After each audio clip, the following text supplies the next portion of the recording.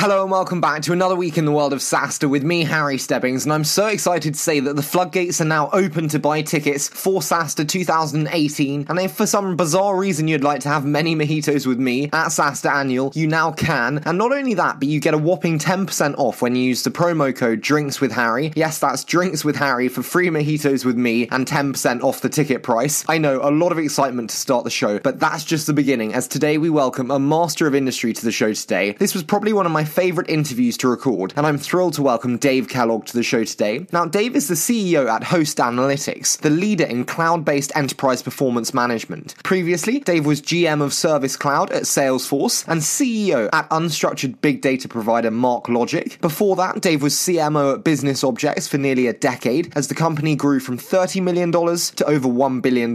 If that wasn't enough, Dave's also worked in various capacities with the likes of Breeze, Gainsight, Tableau, and MongoDB, and previously sat on the boards of agtech leader Granular, acquired by DuPont for $300 million, and big data leader Asterdata, acquired by Teradata for $325 million. I'd also have to say a huge thank you to the one and only Jason Lemkin for the intro to Dave today, without which this episode would not have been possible. But before we dive into the show today, thanks to my friends at WePay, let me introduce you to another very cool player in SaaS, Honeyfund, the #1 online wedding gift registry, making it super easy to give and receive that perfect wedding gift. To date, supporting roughly $500 million of giving. And don't think Honeyfund is just for dishes and slow cookers, but it's also great for raising money for honeymoons, down payments, and charitable giving. Learn more at honeyfund.com. And to learn how you can grow your revenue with integrated payments like Honeyfund did, visit wepay.com/SaaStr. WePay's got a really smart cheat sheet on how to get started with platform payments. Get it at wepay.com/SaaStr. Who knows, work with WePay and you could even be featured here in a future profile. But enough from me, so I'm now thrilled to hand over to Dave Kellogg, CEO at Host Analytics. Good. That's perfect. Okay, I think we're warmed up. Dave, it's absolutely fantastic to have you on the show today. Big fan of your blog, and a big hand to Jason Lemkin for the intro. So thank you so much for joining me today. It's great to be here, Harry. I'd love to get started though today with a little bit about you and how you initially made your way into the world of SaaS and then came to be CEO at Host Analytics. Sure. Well, I found my way into SaaS via Salesforce.com, where I worked running the general manager and senior vice president of Service Cloud, the customer service applications. And after doing a relatively brief stint there, I wanted to run my own SaaS company, and I found Host Analytics. So I joined on just about 5 years ago. Prior to Salesforce, I had spent most of my career in on-premises software. So I run a company called MarkLogic for 6 years as we grew from $0 to $80 million run rate. And then I had been chief marketing officer at Business Objects, where we had a really epic growth from $30 million in revenue to over $1 billion during my 9 years there. So, but after having that success in on-prem, and after having been an early buyer of SaaS, I actually purchased Salesforce.com for my own use in 2003 when I was at Business Objects. I was a big believer in the business model, and I wanted to run a SaaS company. So you saw the scaling of Business Objects and Salesforce through truly transformational periods there. What were the big takeaways that you took with you to your founding and kind of creation of Host Analytics? Yeah, I mean, in terms of scaling, man, I think that the biggest thing that people need to understand as you scale a company, and this was very true at Business Objects, is that just getting to keep your job next year was something of an honor. And in fact, during the 9 years I spent at Business Objects, it was only myself and one other guy who lasted that time frame. Because the fact of the matter is, the company grows, it gets more complex, the organization gets bigger, and a lot of people are always trying to kind of move up, and moving up is great, but when you're already on the executive staff, there kind of is no up, and the question is, can you actually hang on? And you need to be planning ahead and thinking ahead, and of particular importance, bringing in great people underneath you in order to survive as the company scales. So to me, the biggest challenge in scaling is about growing with the organization and making sure your team is able to support you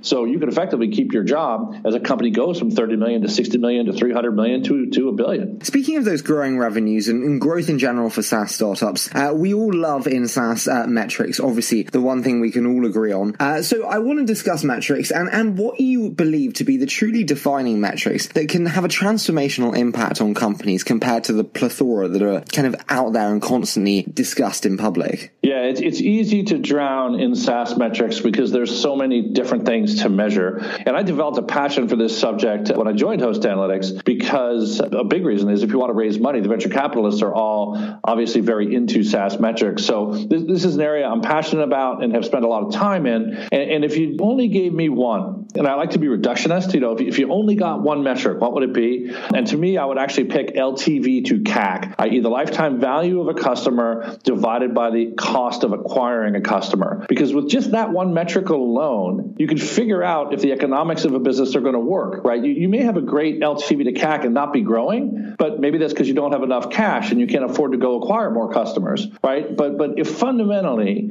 when you think about LTV and CAC is what you pay to get something, and LTV is what it's worth. And to me, fundamentally, if you had just one thing, I want to know how much am I paying to get a new customer, and then once I get them, how much are they worth to me over their lifetime? And just knowing that ratio of those two numbers can tell you an enormous amount about a SaaS business. Can I ask, have you always believed this in the power of LTV to CAC, or did you used to hold differing or kind of more pluralist beliefs in metrics? Well, having spent a lot of time at public companies as well, a lot of these metrics aren't available. So when you're looking at a public SaaS company, you're looking at things like billings growth. I think that would be the number one thing most public company investors would look at, because it's actually quite hard. I'd say actually borderline impossible to get LTV to CAC off public company financials. So I think some of the metrics, it really depends on the perspective you're coming from. But in a private company, venture capital-backed startup context where all the numbers are available, it became pretty clear to me pretty quickly that you wanted to somehow balance these two variables. Because if you're just looking at customer acquisition cost, well, gosh, say I'm really effective at acquiring customers,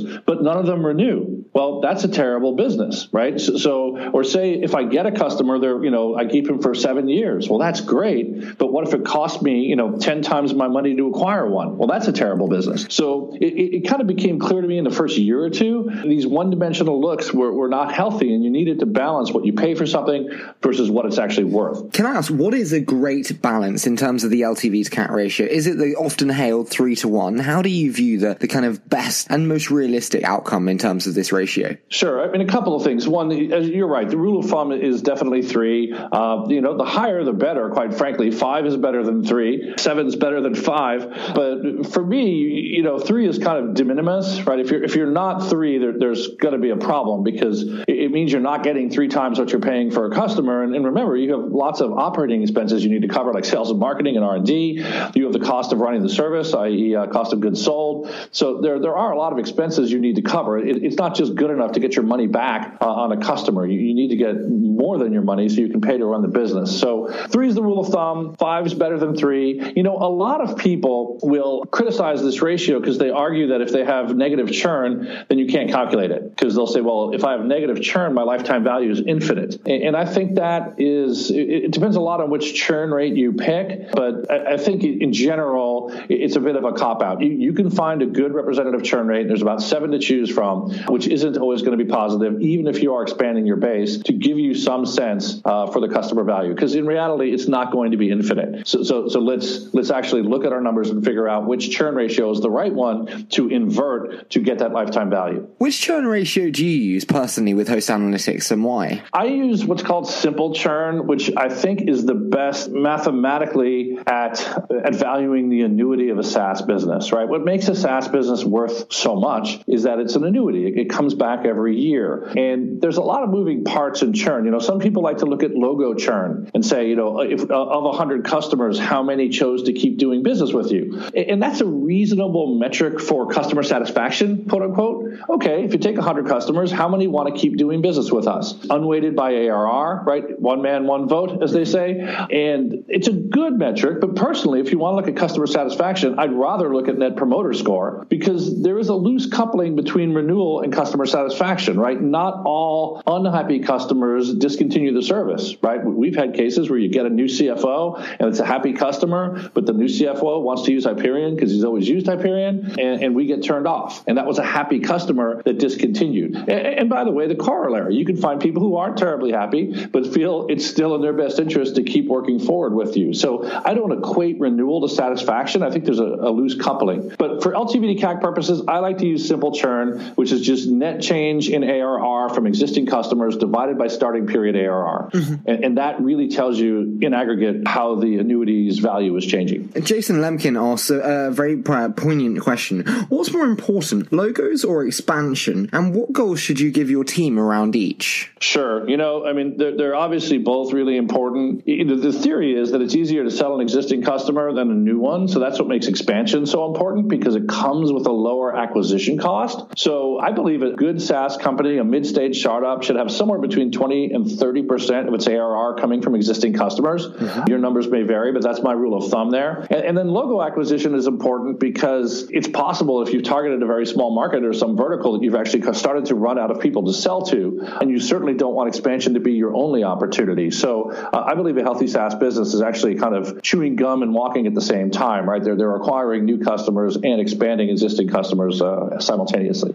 I'm very intrigued. How do you view the balance between upsell and cross-sell? Sure. And I tend to use those terms synonymously, which is a little sloppy on my part because I do believe they're different. To me, upsell is about, say, editions, right? We have a group edition and a corporate edition and an enterprise edition, and moving up from one edition to the other, I would consider to be an upsell. I would consider driving additional seats of an existing product to be upsell. Some people don't. They may use a different word for that. Cross-sell to me is really if you buy product one and I sell you product two. So like at Host Analytics, we sell planning and budgeting on the one hand, and we sell consolidation on the other. And if I sell a consolidation customer planning or a planning customer consolidation, that's a true cross-sell in my mind. So, and they're both valid ways of getting incremental ARR. And I think the most important thing is that, all this begins with your product strategy. And if you've only built one edition and one product, you're going to have a lot of trouble upselling anything. So you need to think about this at, kind of product design time. What do we want our upsell opportunity to be? Where do we want to draw the line on these additions? By the way, additions is something I learned really well at Salesforce. They just do a great job. What do they do so well with additions? They just have designed them very carefully so that customers need to, as a customer grows, they need to and want to go from the lower to the more powerful edition. They provide a lot of incentive, and the price gets quite a bit steeper. So if you really are tight on budget and you need just core SFA functionality, you can buy Salesforce for a reasonable price. But on the other hand, if you're a big enterprise and you need the broad suite, the enterprise edition or the unlimited edition,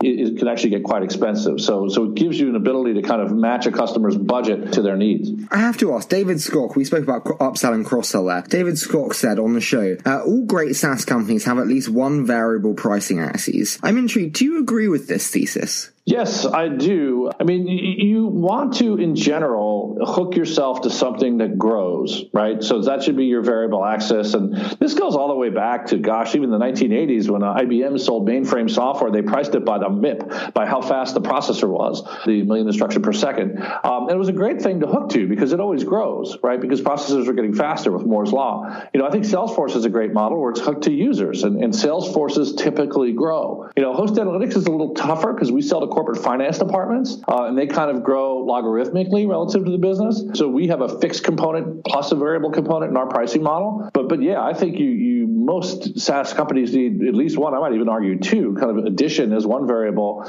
and then seat count as another. Going forward, we may in fact see usage as another dimension, but because most SaaS companies today are really not usage-based, they're still kind of person-based or capabilities-based. So talk to me about usage, because I have a big problem with it in terms of disincentivizing users to use it as much as they potentially would do with the tiered pricing as you use more, obviously. How do you evaluate that in terms of not discouraging customers from really optimizing the product? Yeah, exactly right. That's why we've not moved to usage. It's something we talk about because we see some vendors going there, and some customers like the idea because you're kind of only paying for what you use, right? It's not like the gym membership where you pay $100 a month regardless of whether you go to the gym.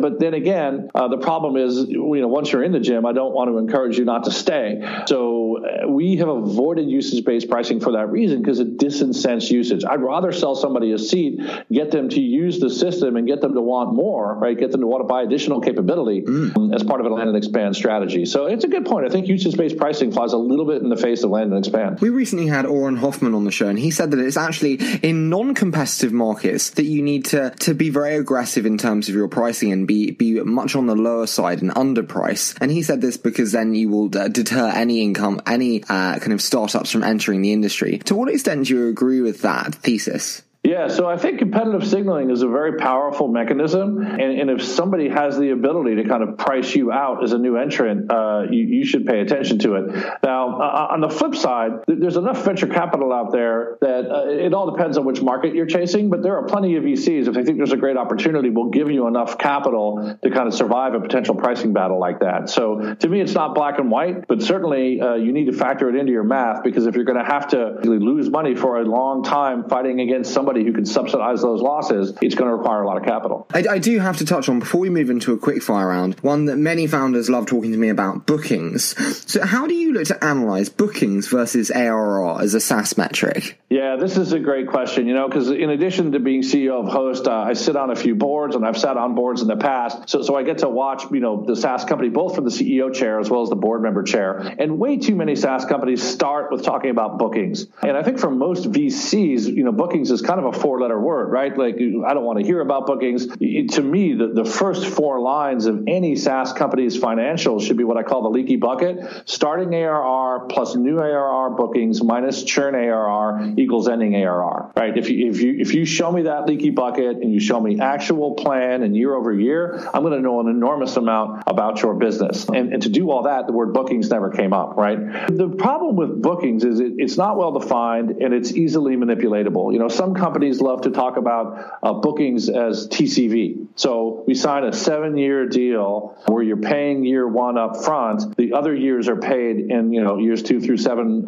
respectively. And if it's a 100-unit deal, what is that? Well, it's 100 units of ARR, but it's technically 700 units of TCV. Now, will the company ever collect those units, or what time period is associated with the collection? That makes things complicated.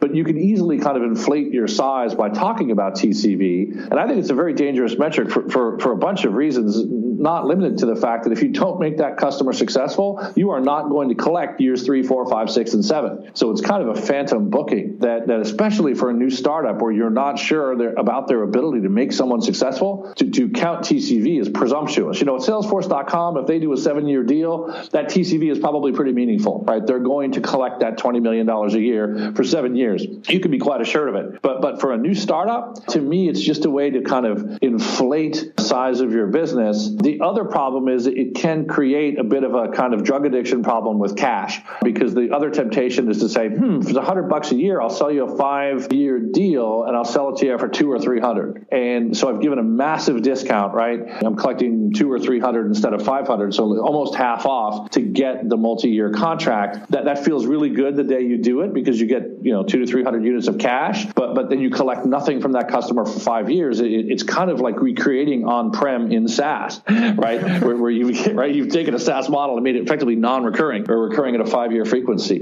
There's a bunch of problems with it, and beware of Greeks bearing gifts, and beware of SaaS companies talking about bookings. It's rarely a good thing. Okay, so on that, you mentioned multi-year there. I'm intrigued. How do you evaluate? Let's start with billing frequency. Sure. If you go back to the early days of Salesforce, they actually tried to do monthly billing, right? And even today, Salesforce's pricing is stated in per user per month. They don't do monthly billing anymore. They rarely do quarterly billing. I think the whole industry is in general trended towards annual billing. I would say certainly for enterprise SaaS, annual billing is the norm. It does bring up the topic of multi-year contracts, because some SaaS companies will do a 1, 2, or 3-year deal. At Host Analytics, we have a bimodal distribution of 1 and 3-year deals. But the issue is with us, we will, if we're going to do a 3-year deal, we'll give you a discount in exchange for the 3-year promise, but we want the cash up front in return. Because my belief on multi-year deals without prepayments, they look a lot like renewals to me. They look like renewals that are being done by the finance department as opposed to the customer success department. But somebody's having to call in year 2 and year 3 and ask for money. And if the customer's not happy, you may not get it. So my belief is if you do a non-prepaid multi-year deal, you're kind of giving, right? You're giving a salesperson more commission because it's notionally a bigger deal. You're giving the customer a discount in exchange for the multi-year commitment, but you're not really getting much, because if the customer is happy, they were going to renew anyway. And if they're unhappy, they probably aren't going to pay you. So so I have a problem with those. I don't think they're a good idea. But and by the way, people who do those deals are people who count TCV, because the only thing it's good for is TCV. Can I ask a question? Does paying up front not remove accountability from the service provider in terms of ensuring the high quality service and the kind of customer retention throughout the life cycle of the contract? Yeah, does it misalign vendor customer interest, right? It's a good question. And certainly having spent my career in on-premises software, I've seen firsthand the non-alignment. One of my favorite anecdotes was at Business Objects. We sold a large telecom company more licenses than they had employees, right? And everyone was cheering. We sold a 35,000. It's like an Iranian electoral vote. Yeah, very much so. We literally sold 40,000 seats to a 35,000 person company. And, that's non-aligned vendor customer interest. Does a prepayment do that? Yes and no, right? It depends how long it is. I'm not a big fan of deals any longer than 3 years. If you're doing a 2-year prepayment for a discount or a 3-year prepayment, I think it's potentially a win-win. Let me explain why, which is I think it's a win for the vendor whenever you give a discount less than your churn rate. So what does that mean? If you have a 10% churn rate and you're a 100-unit customer, if you want up to a 10% discount for paying year 2 in advance, mathematically, I'm winning. If I give you a 5% discount, I'm winning because I'm beating my churn rate. You're winning because of the time value of money. So and to me, it doesn't misalign. I still am going to need your business to renew at the end of that contract, right? Maybe if it's 5 years, 10 years, people stop caring, right? Because as the length of the contract kind of approaches management's perception of infinity, no one cares anymore. But 2 or 3 years, you're going to want that renewal. So I don't think it misaligns at all. Question before we move into the quickfire. Should customer success be involved in the renewal process and upselling? Yes, this is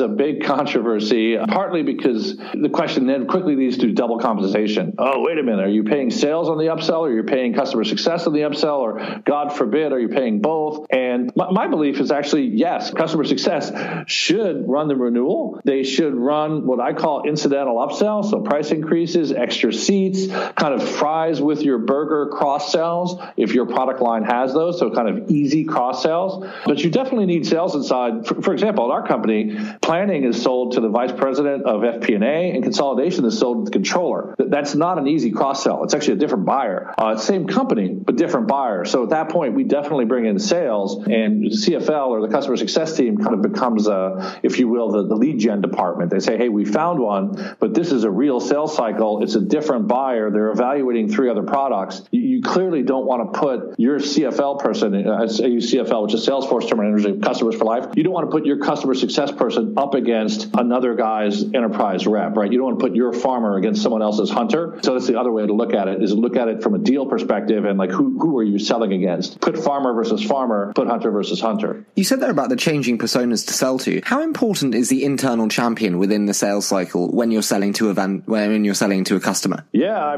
I think that's absolutely critical that you have a strong champion. And one of the biggest indicators of churn, or a leading indicator of churn, is loss of that champion. If that champion gets a new job or moves on to another company or gets transferred to a different division and new management comes in, that is, in my estimation, for most SaaS companies, a real risk. So it's important. We try to build not only one, but several champions to have some redundancy built into the system. And they can obviously help cross-sell when you're switching buyers, right? All of our sales are to the finance department, so everyone works for the CFO, but we are selling to very different branches. And it's great to be able to have the planning guys say, look, we're really happy with Host Analytics. We'd recommend them for consolidation and or vice versa. Can I ask, how do you engage in a post-mortem on churn? Obviously, like, say, losing your champion is a regrettable form. How do you look to kind of really evaluate that post-mortem? Yeah, a couple things. First, one of my big beliefs is you can't analyze churn by analyzing churn. Too many people sit down and they take, okay, give me a list of everybody who churned last quarter and let's look for patterns. And that's actually completely logically flawed. I can't remember the name of the fallacy, but think about it for a minute. If you're only analyzing people who are churned, you've got nothing to compare them to. What you want to do is take 10 guys who churned and compare them to 10 people who didn't churn, and then look for patterns, right? Look for what actually predicts churn happening. So my first thing is don't analyze churn by getting a spreadsheet with a list of all the people who churn. That will tell you almost nothing. The best way to analyze churn is to get on the phone, in my opinion, and call people, because sometimes you have very happy customers churning because they have new management or because they got acquired and the new owner said you have to use a different system. Sometimes you have unhappy people renewing, right? So the best thing you can do in analyzing churn is get on the phone and say, hey, thank you for being a customer for the past year or two. We really want to understand what went wrong. So I'm a big believer in live debriefing of churn. And then the second thing I think you need is a standard taxonomy of churn, where most churn has more than one reason, right? I'll give you an example. Say you lose your executive sponsor. So the CFO quits and they bring in a new CFO. But say the customer was only quasi-happy. Well, what's the cause of the churn there? Is it executive management change, or is it, product satisfaction? And the answer is both, right? Because had the customer been ecstatic with the product and the new CFO showed up and said, how's this going? If everybody said, it's amazing, you probably wouldn't have had the churn. If everybody shows up and goes, it's kind of mediocre, then the churn is at risk. So I'm a big believer in establishing primary and secondary reasons for churn. And then for building a standard taxonomy, like the top of our taxonomy is product-driven versus corporate-driven. Did it have something to do with the product, or did it have something to do with the company? Was it new management? Was it loss of sponsor? Was it budget cuts? Was it bankruptcy? Was it acquisition? Right? All the different things that can happen on the company side. And on the product side, was it lack of functionality? Was it a failed implementation? Was it performance? There's a bunch of different things that can go wrong. So, but unless you build a standard taxonomy, it's like sticking Jell-O to a wall. Every meeting you have a different way of bucketing and categorizing churn. It's just too hard. I love that analogy. But I do want to dive into a quick fire round called the 60-second SaaStr. So I say a short statement, and then you give me your immediate thoughts in 60 seconds or less. How does that sound? Let's do it. What do you know now that you wish you'd known when you started? SaaS metrics. That's why I got so passionate about them, because I'd spent the vast majority of my career in on-prem. I did a year at Salesforce where I started to get some exposure, but when I jumped into host analytics, I was immediately immersed in the world of SaaS and SaaS metrics. So you can't know too much about SaaS metrics if you want to be a SaaS CEO. This is incredibly hard to do in 60 seconds, but let's try it.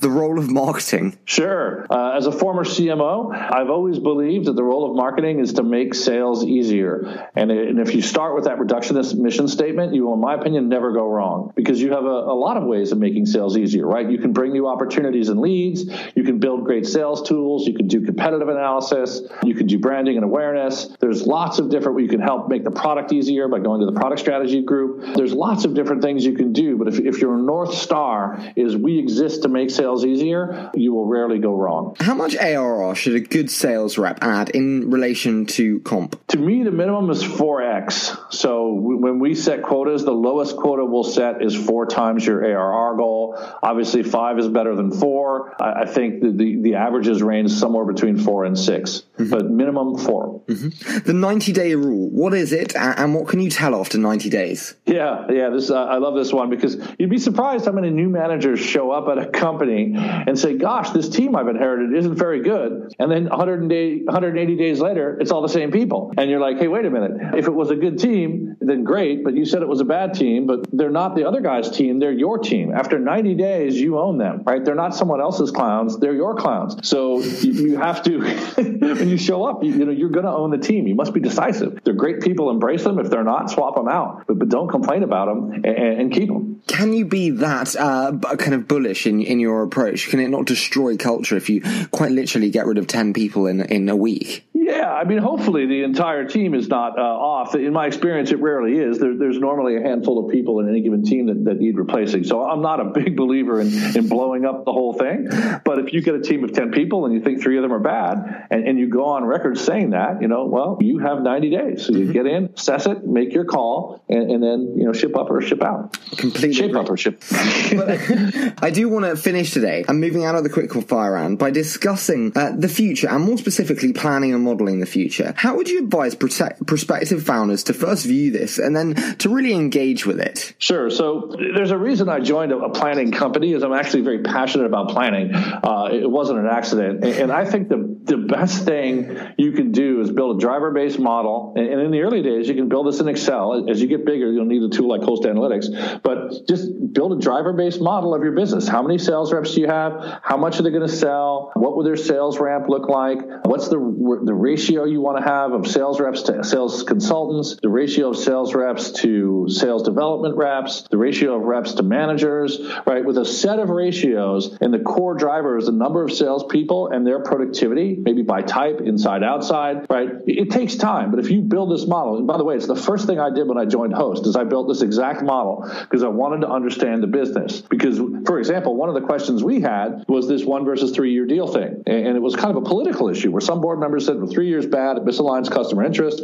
Some were like 3 years good, it's good for cash. And I said, has anyone ever modeled this, right? We have a lot of religion, but if we actually built a driver-based model and we had a variable being the contract duration, and just what, we all know that the 3 year deal gives you cash only once every 3 years, and the 1 year deal gives you cash every year. But have we built a model? Have we seen the real impact? And to me, that's why this is a slightly strange analogy, but I always view a driver-based model like prime factorization. If you want to understand the guts of a number, prime factorize it, and then you know the guts, right? There's this many 2s, there's this many 7s, there's this many 5s in the number. Same thing with a driver-based model, and you figure out what levers matter. And typically the SaaS business, it's salespeople, sales productivity, sales turnover, sales ramping, and then there's a whole set of other assumptions about marketing. The conversion rates along the funnel. How many MQLs turn into stage 2 opties? How many stage 2 opportunities get won? The opportunities that win, how big are they in ARR? And poof, out comes your quarterly ARR. So if you build this model, it will really help you and play with it. It helps you understand your business, and it'll help shorten a lot of board meetings, quite frankly. Well, I mean, how can you not end on such a positive thing as shortening board meetings? But I do want to finish by saying, David, it's been such a pleasure. As I said, I've been a huge fan of the blog for a long time, but I can't thank you enough for joining me today. It's been absolutely fantastic. Well, thank you, Harry. Had a great time.